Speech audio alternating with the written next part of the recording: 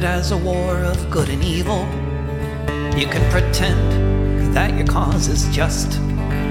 You can try to say you have the moral army, and the other is just driven by bloodlust.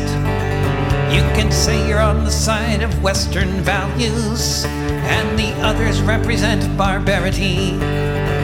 You can say your enemies want chaos, while you stand up for prosperity. You can keep on telling lies from here to kingdom come, but all that anybody wants is land and freedom.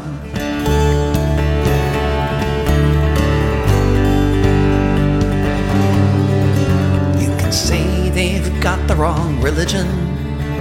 You can say that they just want to hate. You can drop bombs upon their cities. You can say your God is great.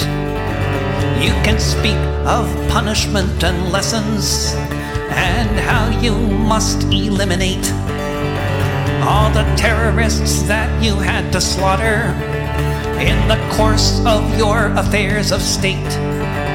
You can keep on telling lies from here to kingdom come, but all that anybody wants is land and freedom.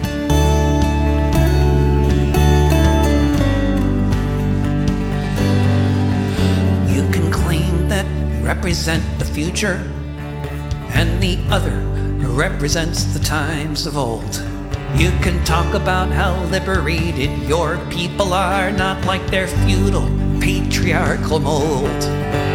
You can talk about your love of life and liberty.